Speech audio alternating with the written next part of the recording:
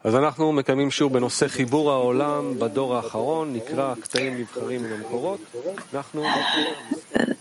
Suntem într-o lecție cu tema Conectăm lumea în ultima generație. Bine, citește. Punctul 3. Prin termenul de egoism nu mă refer la egoismul inițial, ci mai degrabă mă refer la egoismul îngust. Cu alte cuvinte, egoismul original nu este altceva decât iubirea de sine, care este forța individualistă a existenței.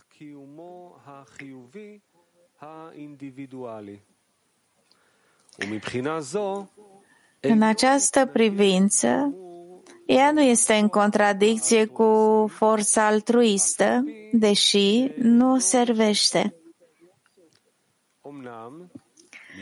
Cu toate acestea, este în natura egoismului ca maniera de utilizare să-l facă foarte îngust, deoarece este mai mult sau mai puțin constrâns să dobândească o natură de ură și exploatare a altora în scopul de a-și face propria existență mai ușoară.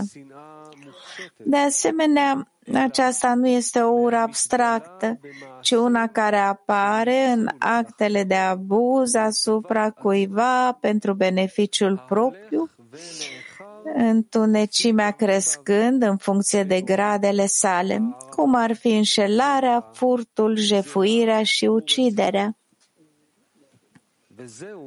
Aceasta se numește egoismul îngust, iar în această privință este în contradicție și complet opus față de iubirea de ceilalți.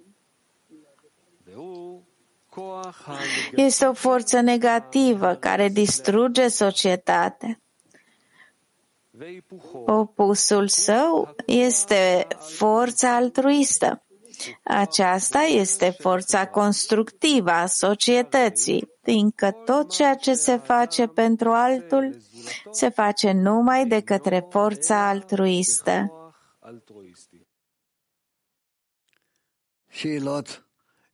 Întrebări?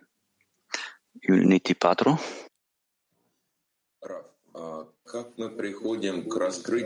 איך אנחנו מגיעים לגילוי של אותו אגואיזם עצר בתוכנו? כי בדרך כלל לא אני ולא החברים, אנחנו לא מאתרים את הרצון הזה לבנות משהו על בסיס זה שנדרוך על החברים. De ce consideri așa? Tu pur și simplu nu înțelegi gândurile și dorințele tale până la urmă.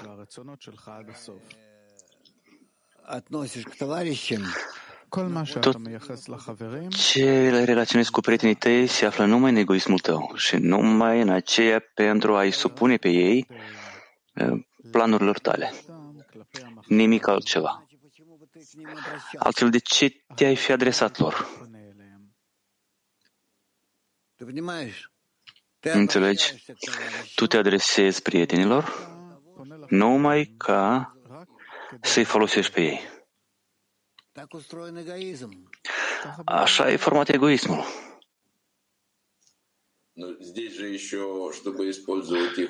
Student, dar aici, pentru a-i folosi pe ei, eu văd aici un folos reciproc și nu doresc. Rav, ce înseamnă că nu doresc? Toți absolut se află în această natură și toți se folosesc unul pe altul. Pentru a face măcar în ceva bine pentru sine, pentru că altfel noi nu ne-am simțit unul pe altul. Numai datorită egoismului, noi ne adresăm unul la altul, noi vorbim, noi facem ceva împreună. Noi ceva ne relaționăm unii cu alții. Student, e clar. Dar când merge vorba că eu pe oasele prietenilor vreau să construiesc ceva.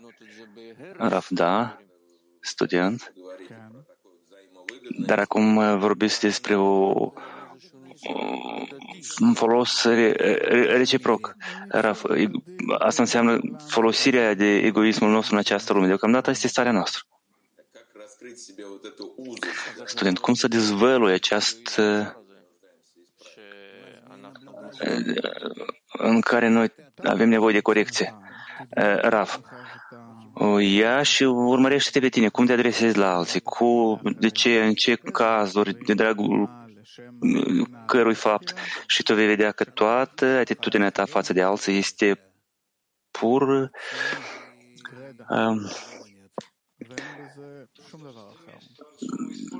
de a te folosi de aici, nimic altceva. Adică dacă tine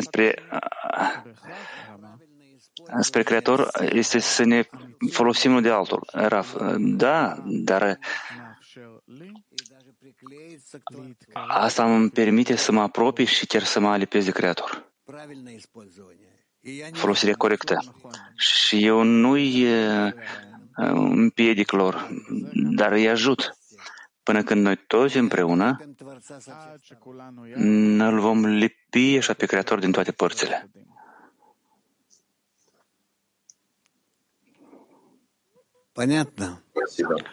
E clar?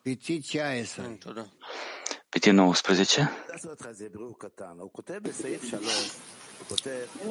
Vreau să fac o analiză. La 3 scrie că prin termenul de egoism nu mă refer la egoismul inițial, ci la egoismul îngust. Pentru că egoismul original e iubire de sine și este forța pozitivă individualistă a existenței. Ce vrea să spună? Că Creatorul ne-a creat cu un egoism diferit. Ce este egoismul original? Egoismul inițial este acel pe care l-am primit de la Creator.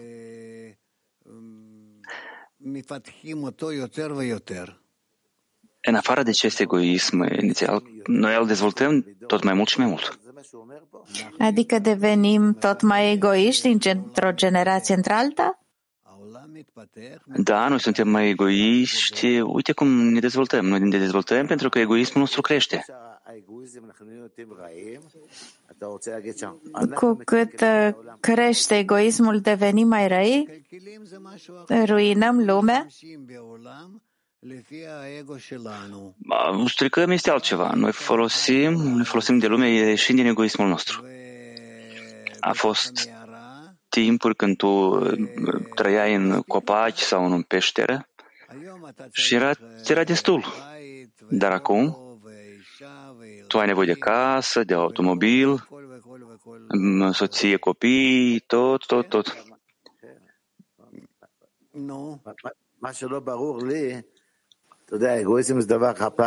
Ce nu e clar?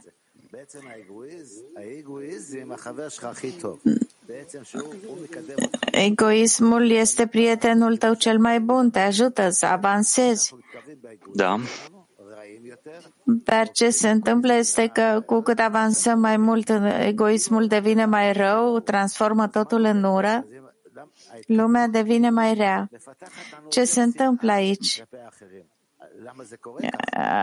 Avansarea, progresul ne duce la ură.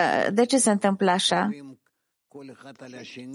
Pentru că noi ne uităm fiecare la celălalt, că el fură de la mine posibilitatea, doar în lumea mă aparține mie, dar mai vine cineva și zice că și mie mă aparține. Înțelegi? Încât îmi face mie rău și așa în fiecare din lume este... Eu urăsc pe fiecare din lume. Este exact ce se întâmplă astăzi. E un compromis. Despre ce fel de compromis?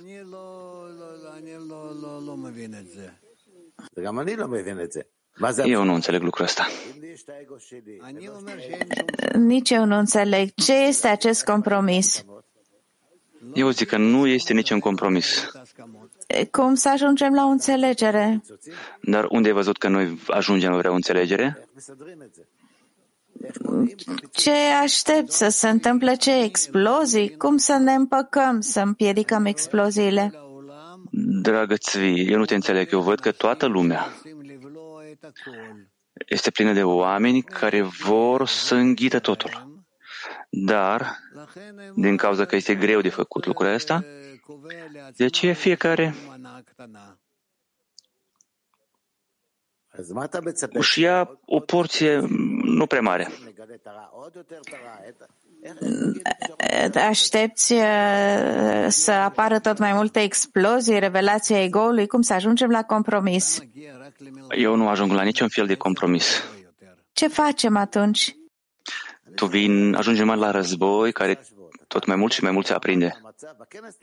Mi-aduc aminte, acum 3 săptămâni ai spus că situația se va îmbunătăți. Ce ai vrut să spui? Noi facem lucrul ăsta cu ajutorul conexiunii dintre noi, că noi aducem în lume tot mai multă înțelegere, că poate fi altă cale de a dezvoltării noastre și gata. Asta e soluția pentru a împiedica explozia? Asta este unica hotărâre. Și această mișcare se duce către ce? Vezi că există o dezvoltare pozitivă în lume după congres? Da, bineînțeles. În ciuda ceea ce vezi? Da, eu văd că este avansare pozitivă. Pozitiv? Știi că nu vreau să spun ce gândesc eu. Pentru mine mi se pare că e tot mai rău. Uneori, așa formă de este bine, dar ce de făcut?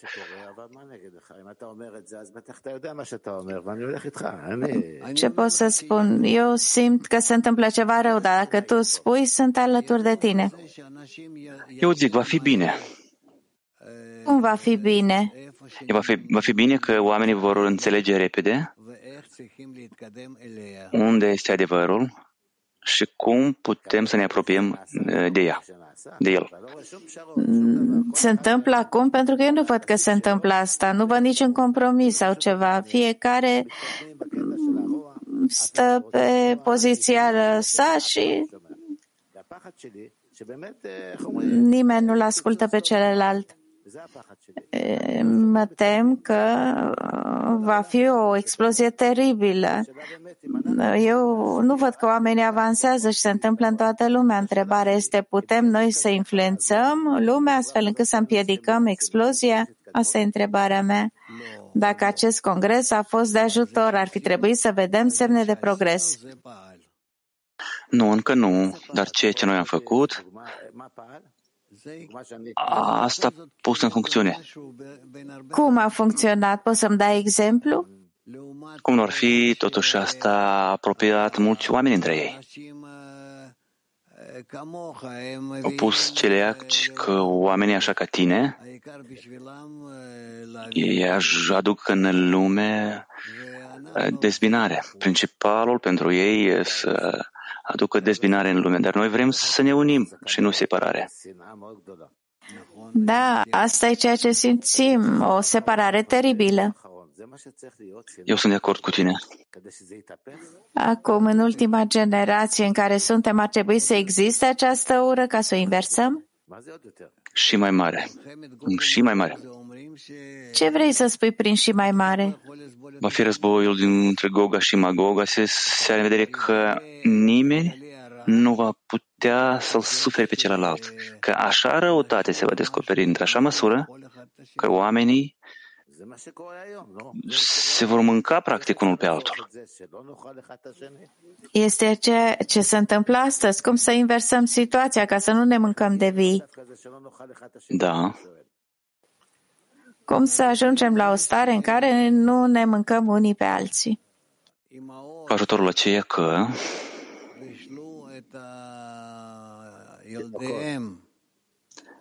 mamele care își vor fierbe copiii lor. Crezi că am putea ajunge acolo? O, Doamne!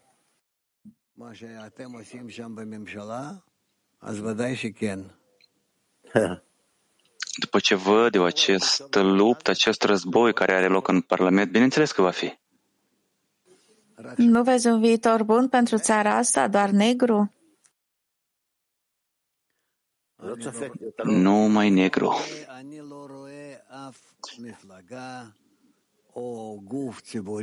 Eu nu văd niciun partid, nici o mișcare obștească care ar putea acționa pentru conexiune, pentru unire. Da, dar se vorbește de compromis. Compromisul ăsta nu este conexiunea. Ei bine, haideți să terminăm lecția. Moise, unde suntem noi? La 4. Numărul 4. Omul sălbatic, nedezvoltat complet, nu recunoaște egoismul ca o calitate rea și de aceea se folosește de el în mod deschis, fără nicio rușine și fără limită, jefuiește și ucide în fața tuturor, în orice loc unde îi ajunge mâna. Iar omul puțin mai dezvoltat simte deja o oarecare măsură a egoismului său ca diferențierea răului și cel puțin îi este rușine să se folosească de el în public, să jefuiască și să ucidă în văzul tuturor, ci o face pe ascuns, încă își mai îndeplinește forțele.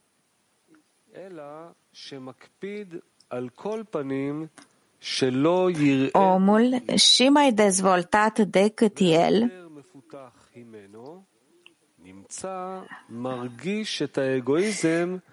omul și mai dezvoltat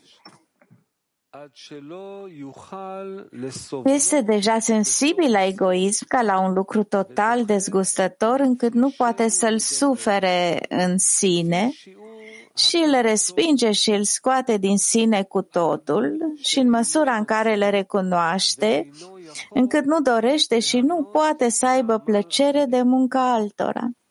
Și atunci încep să se trezească în el scântei de iubire a aproapelui, denumite altruism, care este calitatea binelui general.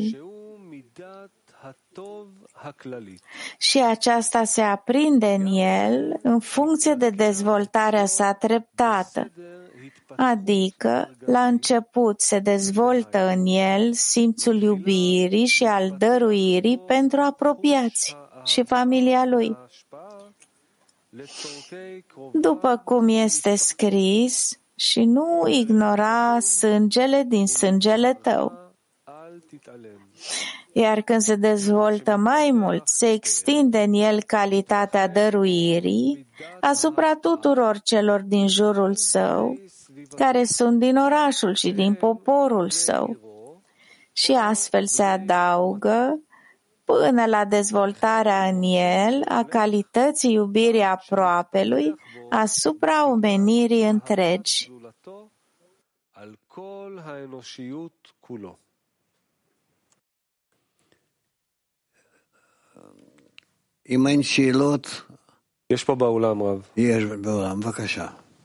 Nu sunt întrebări? Sunt în sală? Poftim? Rav, ce este acel egoism inițial? Ce îl face pe el îngust? Rav, egoismul inițial este ca la maimuță, care pur și simplu vor să existe, să trăiască, să continue. Generația ca de obicei. Asta este egoismul inițial, dar egoismul îngust, el se vede numai pe sine. Se vede numai pe sine, dar pe ceilalți deja nu-i mai vede. Numai dacă ei se află sub el, adică tot ce el vrea, ei îndeplinesc. Student,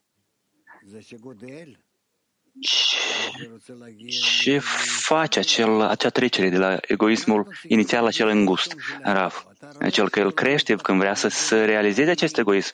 Noi vrem să realizăm acest egoism. Uite, tot se dezvoltă, țările, popoarele, sunt războaie și acolo și aici și această concurență. Noi vrem să realizăm egoismul nostru. Până când noi nu ajungem în starea când ego-ul nostru, noi nu-l putem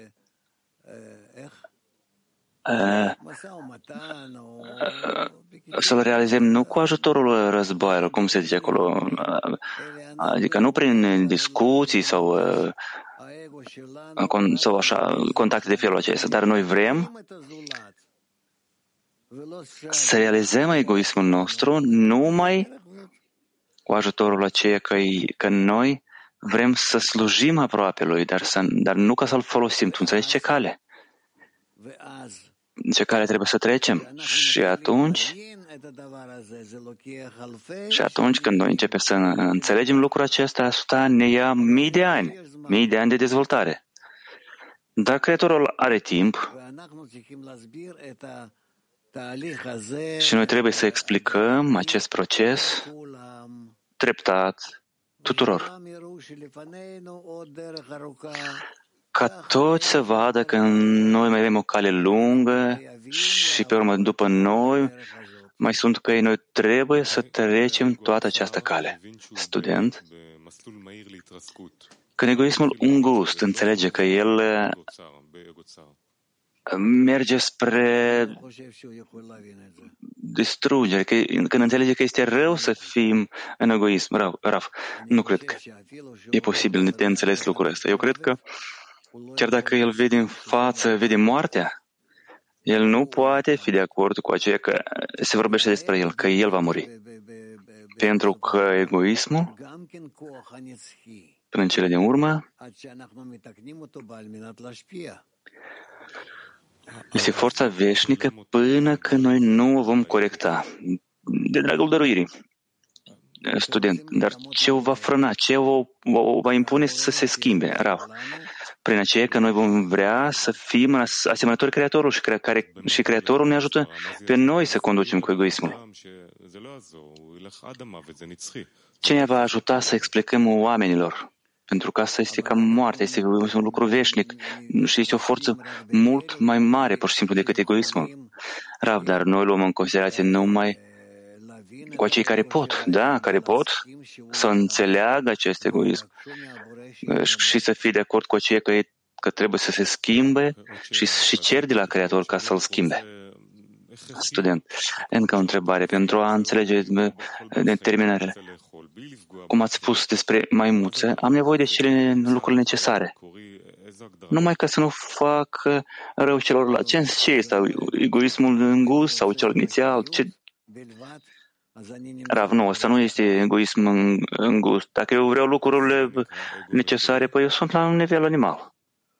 Student, asta este egoismul de bază, inițial. Rav, păi depinde la ce treaptă se află. În ce proprietate se află. Mulțumesc. Olanda 1. בהמשך לדיון הזה, מה אנחנו עושים עם האגו המקורי, האהבה העצמית? Ce facem noi cu egoismul ăsta inițial, cu iubirea față de sine? Raf, egoismul de bază, da, este iubirea de sine și ce? Noi trebuie să-l realizăm, dar din aceea că noi tindem spre iubirea pentru sine, noi trebuie să înțelegem că vârful iubirii pentru sine este anume iubirea pentru aproapele. Student,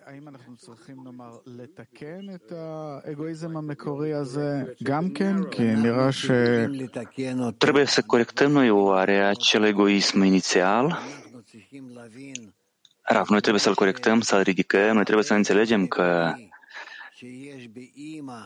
așa cum egoismul de bază care este în mama, ea este gata să facă totul pentru bebelușul ei. Așa și noi trebuie să lucrăm cu egoismul nostru, ca el să arate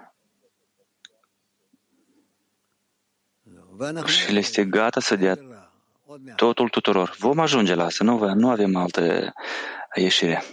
Am mai rămas puțin.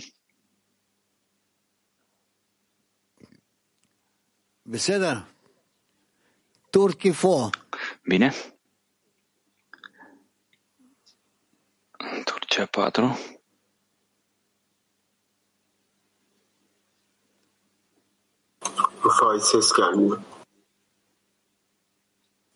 Selam. Speaks of limited egoism. בקטע מספר 3 הוא מדבר על אגואיזם צר. În extrasul 3, el spune despre egoismul îngust și vreau să întreb. Este egoismul nelimitat și dacă da, ce e aceasta? Egoismul nelimitat este egoismul care este lumina directă, care este în interiorul dorinței de a primi, care nu este bun și nu este rău, dar în el se numește egoism și la așa măsuri cele mai mari.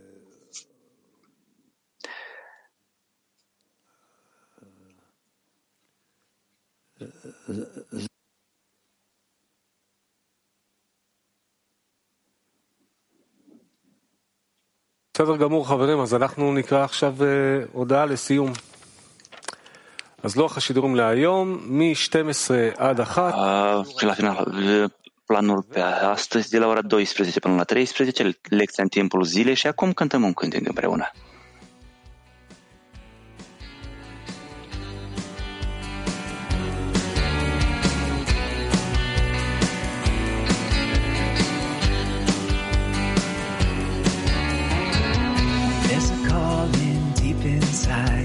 Together we can hear. Through the fire we will find a place above the fear. A melody in every heart is waiting to be heard.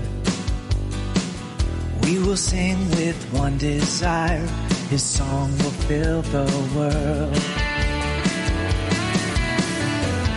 Sobre un mar de odio hoy luchamos por el bien.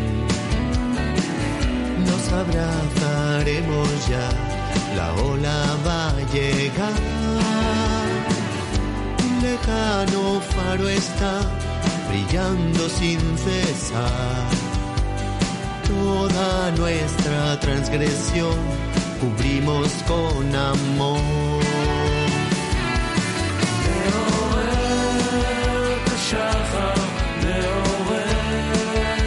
שחר מאחר בינינו ברעים מעורר את השחר מעורר את השחר והאור יאיר בין השברים